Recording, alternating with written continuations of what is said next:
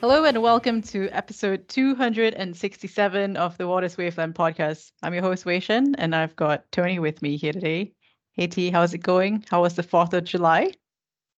4th of July was good. I d Fireworks don't do much for me, if I'm being honest. Okay. Yeah, like some people love to go down to the waterfront, like the firework. If I'm lighting off the fireworks, it's awesome. Just like looking at things, like I was like, that doesn't do anything for me. But hung out with Reb, um, and had some Cajun barbecue Mm. while there were a bunch of bootleg fireworks going off overhead. So it was cool. It was fine. It was fine. It was whatever. Anyway, we beat the British. That's all we celebrate. I like to let all my English reporters know that. So Oh, they'll definitely be there. They'll have fun listening to this. But yeah. So tell me, who's our guest this week? so Numerix. Actually, this is pretty funny, but we'll get into it on the podcast a little bit. But Numerix acquired FinCAD, and I interviewed Steve O'Hanlon, somebody whom I've spoken with. He took over Numerix right around when I joined Waters, and we were talking about like where the company's going, everything like this after his acquisition. I was like, okay. And I was like, I'm going to publish a story or whatever. So I published my column a couple hours before, and I didn't look to see. I was not expecting. Well, Steve O'Hanlon is stepping aside, and Numerix has a new CEO. And I Mm. was like, oh, that is absolutely terrible timing for right now. But that was all on me. So I wanted to sit down. So the new CEO of Numerix is a man named Emanuele Manny Conti, and he has a very interesting background.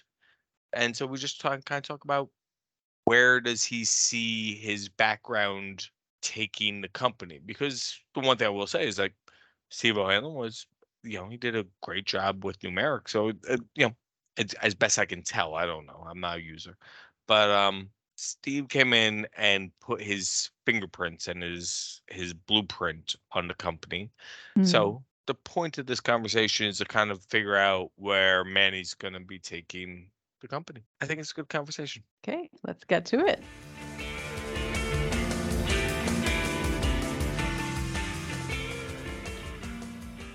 All right, and now I'm joined by Emanuele Manny Conti. Manny, may I call you Manny? It's our first time actually Oh, talking to each other. yeah, please do. Yes, Okay, well, please you do. call me Anthony, though. You're not allowed to call me Tony. No worries. No, Tony's fine. So we're gonna get into, we gave a little bit of an introduction already, that you're the new CEO of Numerix, and we'll get into Numerix and risk and all that. But first, I want to start off with a bit of uh, um, an assumption, let's say. I know you graduated from Bowling Green, which for our readers globally might not know, it's in Ohio. And according to LinkedIn, your first job out of university was with General Motors, famously headquartered in Detroit. So, am I making a fair assumption that you are a Midwestern guy? I am. I grew up in Ohio. And unfortunately, Tony, I all my sports allegiances are still tied to Cleveland, and well, they break my heart most years. As a Bowling Green guy too, do you just hate all things Toledo? Because that's what I was led to believe, that Bowling Green and Toledo do not get along well. It's funny because no, that's true. That is true. Although when you're born in Ohio, I think it's you learn early on that it's Michigan that you're most competitive with. Even though I didn't attend Ohio State, that's the big team that I support. So you see, we're off to a terrible start because my sister, she went to Michigan, and I grew up a big Michigan fan. So we're already at odds with each other right off the bat. Some of my closest friends went to Michigan. I'm not one of those fans that holds it against them. But Well, yeah, we'll have to watch a game together. absolutely. You'll see me more tense than probably most other times during the year. Oh, and also my girlfriend, she went to Akron, and so Akron University when she She's a immigrated over zip. here. So yeah, she's a zip. So it's like I was just telling her, I was like, I'm interviewing somebody from Bowling Green, and she had some expletive words to say, but we'll leave that for another time. We'll leave that for when we're watching a football game. Not to completely derail the podcast right getting started, but I went to graduate school at the University of Chicago, and there's a fun fact. It used to be in the Big Ten. And you know what school replaced them? Because the monsters of the Midway, which is associated with the Chicago Bears, actually was the University of Chicago's football team, because there's a strip of grass in at the University of Chicago that's called the Midway, and that's where it came from. But they decided to focus solely on academics many decades ago and leave the Big Ten, and they were replaced by Michigan State. Wow. And I think the sum of money that they paid was probably, they were not compensated fairly for what it's worth today, I'm sure. Well, getting a degree from the University of Chicago is pretty good too, though. So, I think it might have worked out well for them in the long run, but I'm sure. All right, so let's get into it here. So it was funny. I wrote a column. So Numerix had acquired an analytics company called FinCAD, and I spoke with Steve O'Hanlon, who took over as Numerix CEO, I think in like 2001, something like that, 2002, somewhere around there. And we're having a conversation and everything. And then it took me about 2 or 3 weeks to actually write a story about it. And the day I published, the news alert came across that you were taking over as the CEO. I was like, oh man, that's terrible timing on our part. But so you're the person I should thank. Yeah, exactly. So I guess to start off with, Steve is a very well-known figure in the industry, very well respected. He oversaw the tremendous growth of Numerix over this 2-decade span. So did you guys know each other prior to joining Numerix? What was your kind of connection both to Numerix and to Steve, or was your connection more to Genstar, the private equity company that owns Numerix? Yeah, certainly. Well, first off, you're exactly right. Steve has a great legacy in which he's had over the last couple decades at Numerix, and really built an incredible franchise with unbelievable blue chip clients. And I did not know Steve before joining, but I've had the pleasure of speaking with him, and he's our vice chair, and been able to pick his brain, because as you can imagine, there's a lot of institutional knowledge that he has. I've been, happy to dig into this more about my background, but I've worked with private equity firms. Yeah, but I've worked with a couple different PE firms over the last 10 years, in which I've been CEO of various companies, and through that time, you get to know various PE firms, and Genstar is one of those firms I've gotten to know over the last few years. Okay, what is it about Numerix that because you have a very wide and extensive career as an executive, what was it about Numerix that you're like, this is the right opportunity for me, this is the right situation for me? And I want the honest answer. I don't want the everybody knows who Numerix is, so I want the honest, not just the sales pitch. But what do you got? Yeah. Well, look, I joined personally, so there's only I could only be honest. There were no other reasons that drew me to the company than my own personal interest, or I wouldn't have joined. Right? There are obviously other things I could have done, but what really attracted me to the company, and when I think about companies and think about growth and think about potentially scaling businesses and taking them to new heights, there's a couple key things that you need, and one is really being great at something, whatever that might be, and they are. And we, I should say, are very strong in the areas of risk and analytics for complex products. And Numerix has built that reputation and has been time and tested with some of the largest institutions across the world.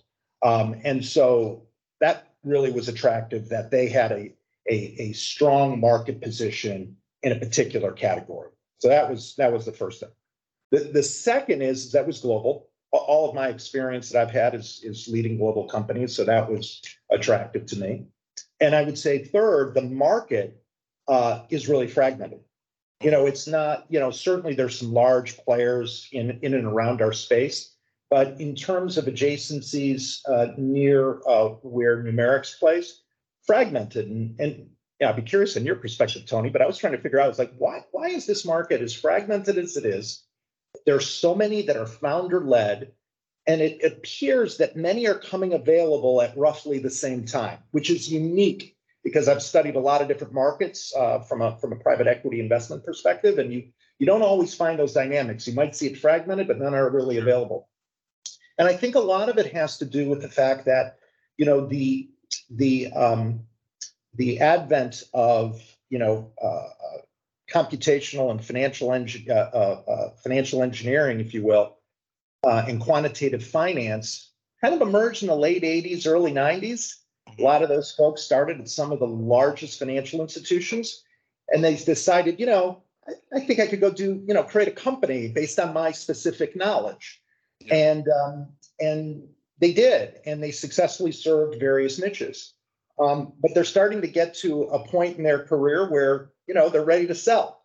And we've seen just in the few weeks that I've been here that a significant number of companies that have reached out to us proactively, talking about, you know, we see what you're doing, this platform you're trying to create. We think we have similar DNA to what you have, and you know, that was really attractive to me. And in my short few weeks, the thesis seems to hold.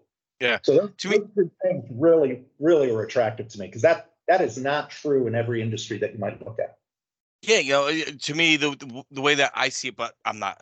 You're an expert. I talk to the experts. I'm not the expert. But from the conversations that I've had, I think what we've really seen is, and I think you see this with the FinCAD acquisition, is this, you know, cloud becoming so much more prevalent and delivering managed services or software as a service or any of the other as a service acronyms that you want to use, risk as a service, I'm sure you guys like. So that kind of certainly in the last 10 years, but certainly over the last 5 years. And then you kind of see the ability to deliver information software via API.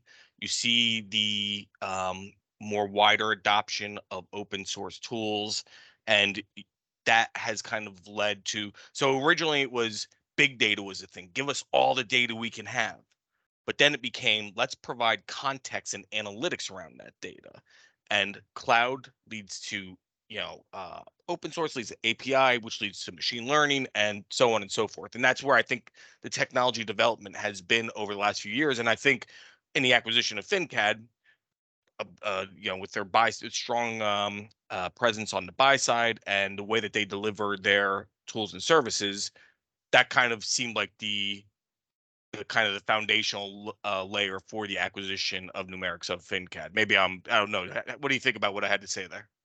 Yeah, well, I think you're touching on all the key points that I think attracted, you know, Numerix to buy FinCAD. Obviously, as you know, that preceded me by just a few weeks, although the board did enroll me, you know, as they were thinking about it. But first and foremost, as we think about who we are, and I think you know this, we're a risk and analytics business, and specifically earned our stripes in pricing and assessing the risk of complex products. FinCAD brought some of that, but also the ability to price at speed, you know, vanilla-like products, and then also increased our asset coverage and gave us more depth in fixed income. So if you think about, you know, Numerix in our core, how do we double down on what we're good at across different asset classes? That's one dimension that we're looking at in terms of both organic growth and inorganic growth, is how do we become really expert across different asset classes from a risk and analytics perspective. The second dimension to think about is how do we play more effectively across the trade life cycle between front to risk. And so the way we're prioritizing certain areas is thinking about where does risk and analytics make the most difference across different work steps, if you will, across trade life cycle. And that's how we're kind of framing various companies that we're evaluating, as well as our own internal product roadmaps. Well, let me ask you this then. I don't know if you'll agree with this assessment, but because again, it's our first time talking. So, but in your 20, 30 years that you've been in the industry, in the business, the companies you work for, I would not say are what Numerix does. So you have like Opus Global, you have Dun and Bradstreet, even Kroll, which does risk, but they're not what Numerix does. It's capital markets, derivatives, risk analytics. And you said being great at something was something that drew you to Numerix, and so Numerix has this hardcore risk analytics system. Coming as a bit of an outsider. And to be fair, Steve, I think, was an outsider. He was at something called Net Exchange, I think, before he joined. Coming as a bit of an outsider from what being great at something of what Numerix does, what advantages do you think that brings? Where in the first couple of weeks since you've taken over as CEO, where have you found that you needed to kind of catch up and get better at? Yeah. Well, so first of all, it's a fair characterization that I am not a capital markets expert, no question. But whether it be Dun & Bradstreet, whether it be Kroll, whether it be Opus, there's common theme, which is one, serving financial institutions, servicing various risk needs that they have in analytics. The second is various transitions that those companies have gone through kind of mirror what Numerix has gone through. Mm-hmm. D&B, we went through a transition in which we were selling, data kind of in bulk, and then moved to a data as a service model and creating cloud applications in which we wrapped workflow around the data to create analytics. And so we started selling, we even used the term risk as a service there. Granted, different use cases, we were more on the credit risk side and trade credit risk, but we also did some other use cases as well. So those things are familiar to me. The companies that we sell to, I sold to, the topics around risk, the same. But the complexities around, capital markets, derivative pricing, all those things, are new and certainly has been a major focus of mine as I've been onboarding. The great news is the company's filled with experts. So I probably give them some space that they, where they can run and take care of those things. But nonetheless, I think for me, what I add to the team is more from a strategy and execution perspective in terms of how to scale a business. Then I don't think the company is missing anything as it relates to its depth and knowledge as it relates to derivative pricing.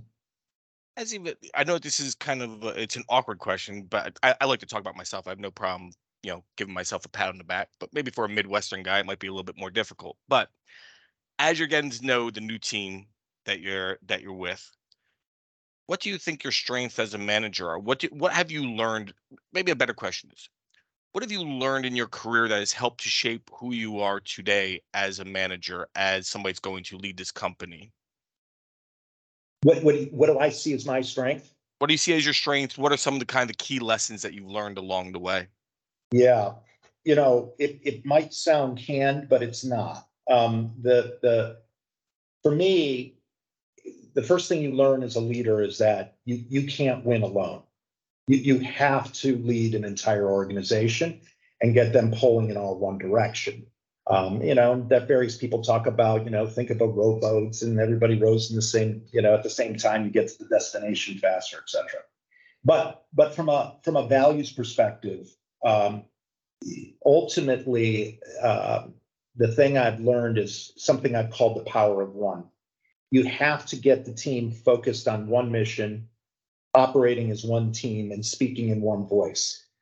And like I said, it might sound canned, but it's really hard. And those three things, if companies operate in that way, have clarity on their direction, operate as one team and speak in one voice, they win. And if you don't, you'll be a laggard. And, you'll talk about values with companies, they'll talk about, the importance of integrity and other things. Those are important, but they're not differentiators. That's table stakes. The hard stuff is the stuff that I talk about, power of one, and it's something that I introduced, the team about me on day one when I introduced myself. And so everything that we're doing from a company perspective has, those three lenses. How does that lens and this idea of power of one obviously there are it's more than likely that there will be more acquisitions for Numerix coming down the pipeline. Yeah.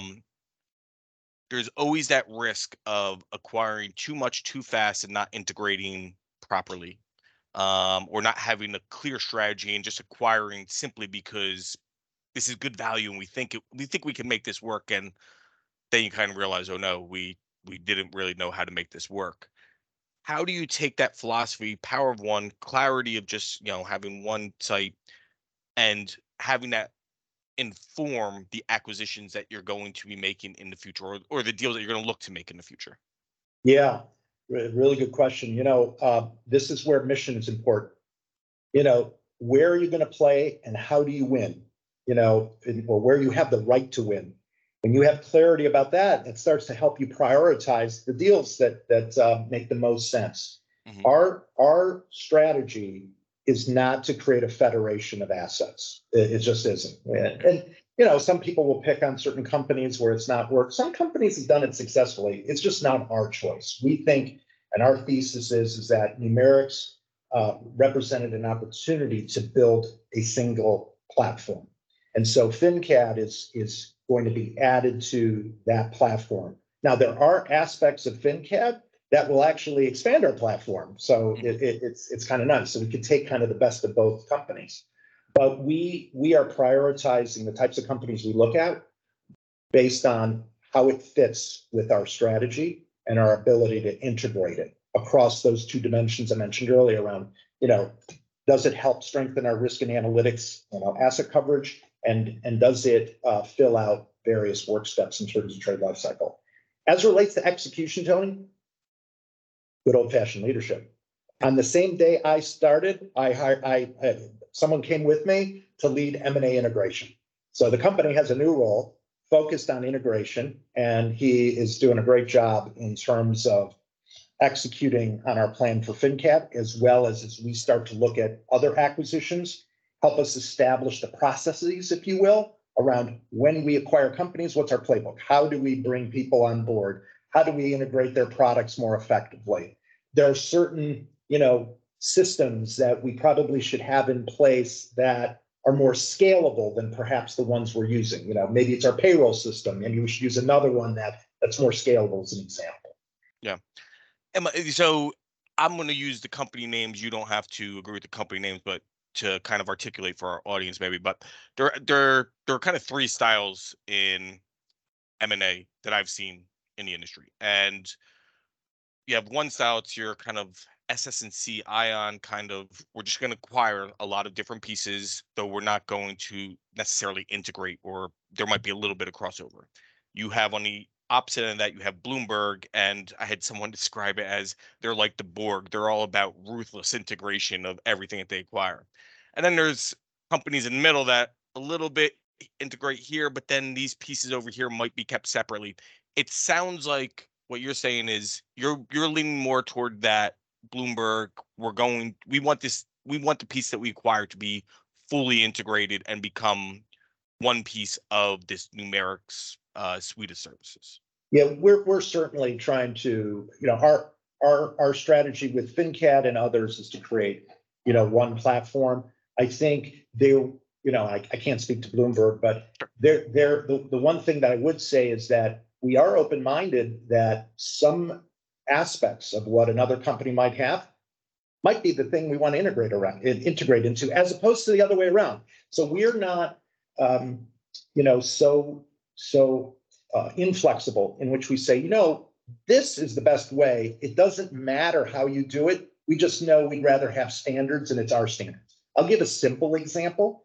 One thing that FinCAD did that was really neat was that they use Salesforce. We use Salesforce. Most companies use that as a CRM. But they used a module called CPQ, which just automates the, kind of the invoicing and pricing component. And we didn't. We're going, boy, that's really probably a better way to do it. So we will leverage that capability that they have within Salesforce and use that enterprise-wide. So we will take best practices as we see them and integrate it into our overall plan. Okay.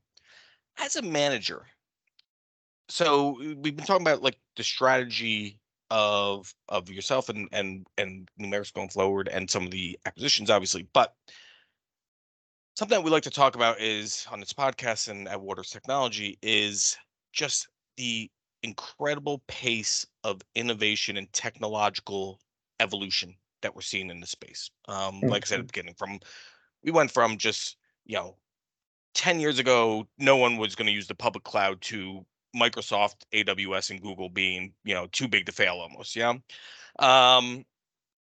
So as a manager and as somebody, as you said, Numerix is being great at something.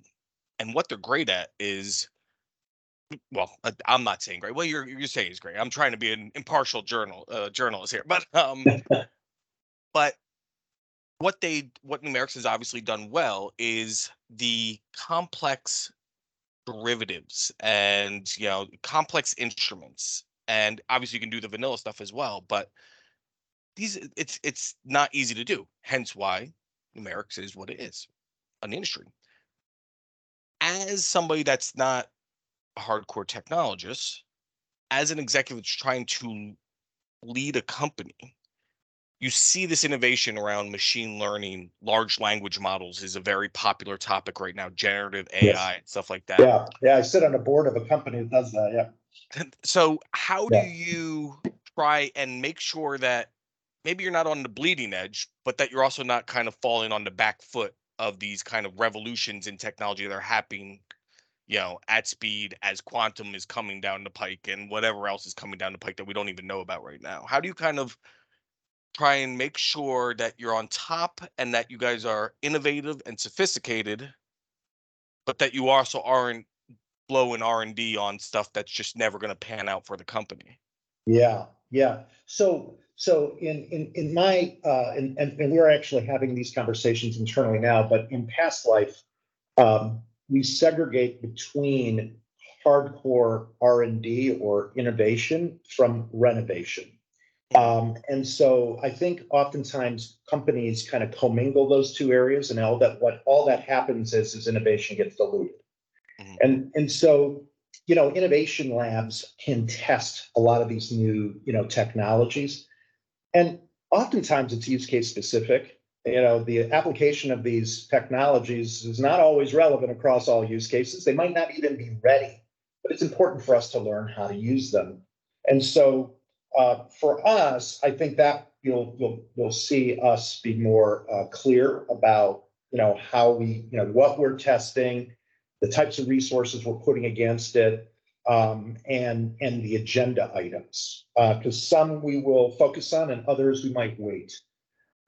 The other thing is hearing from our clients. I've had the opportunity to meet with many clients, and they give great feedback. Because they're working on things too. They're not looking to just outsource everything to vendors. So they're testing all kinds of different technologies, and they give us feedback on what they think works, what they're a little worried about.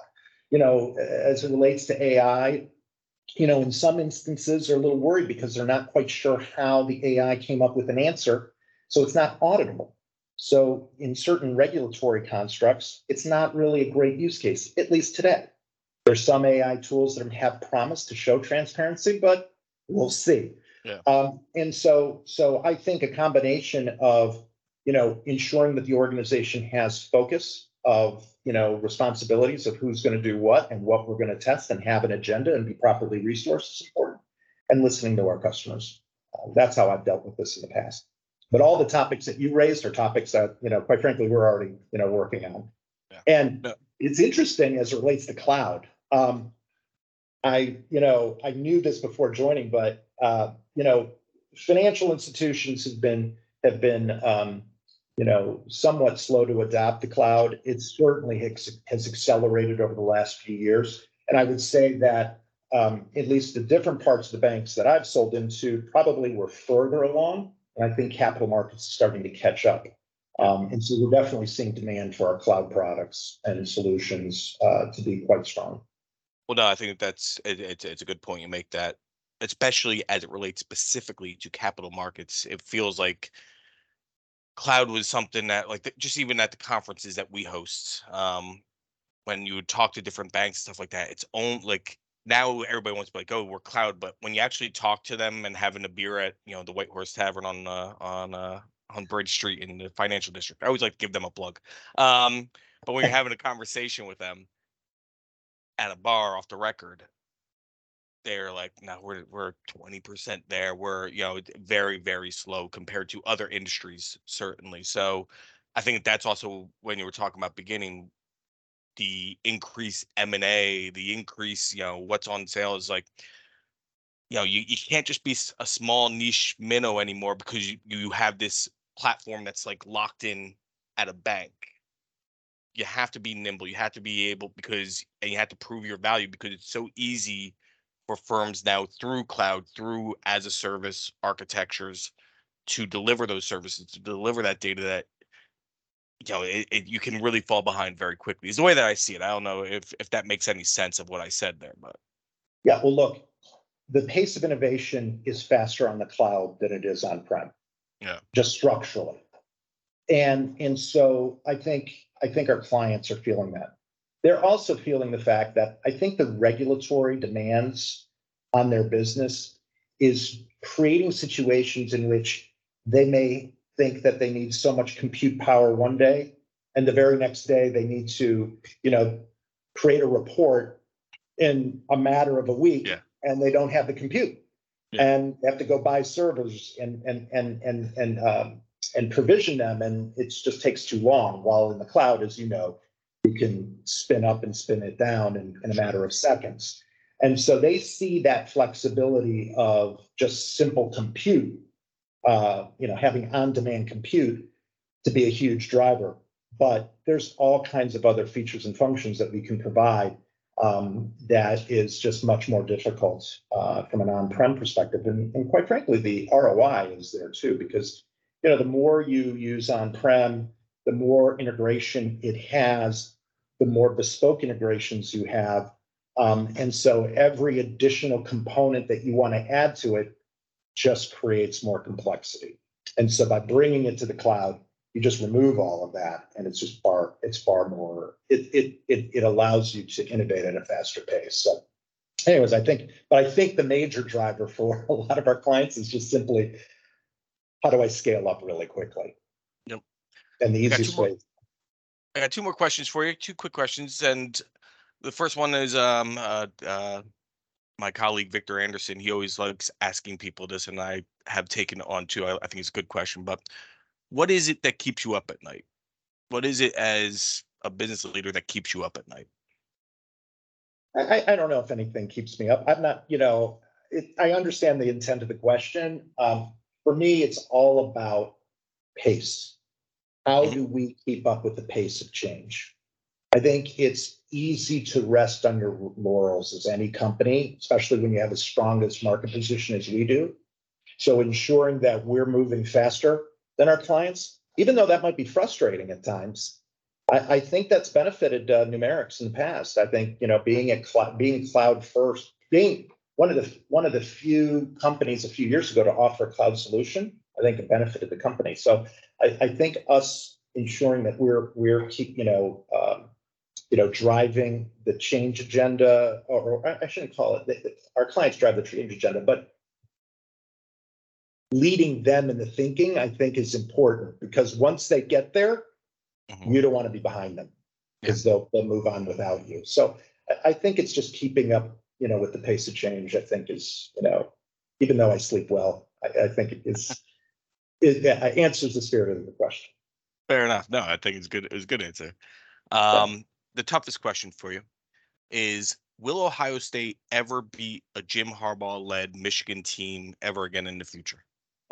Yes, wow. But I don't know when. I don't know when. all your other answers have been negated by that response right there.